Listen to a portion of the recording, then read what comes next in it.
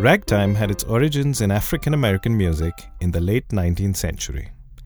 This absolutely fabulous music form is characterized by a ragged or syncopated rhythm that gives it its very distinctive feel. Considered by many to be the most famous ragtime composer of all, Scott Joplin had an interesting link to classical music.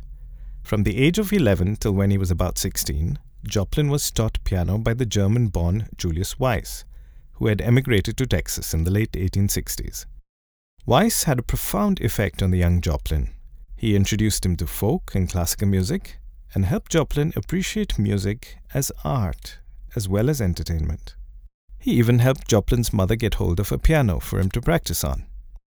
Joplin never forgot his teacher, and in later years, after he achieved fame as a composer, he kept sending Weiss gifts of money right up to his teacher's death. The piece I'm going to perform now is an all-time classic. It became even more popular when it was used as the theme music for the 1973 Oscar-winning movie The Sting. This is The Entertainer by Scott Joplin.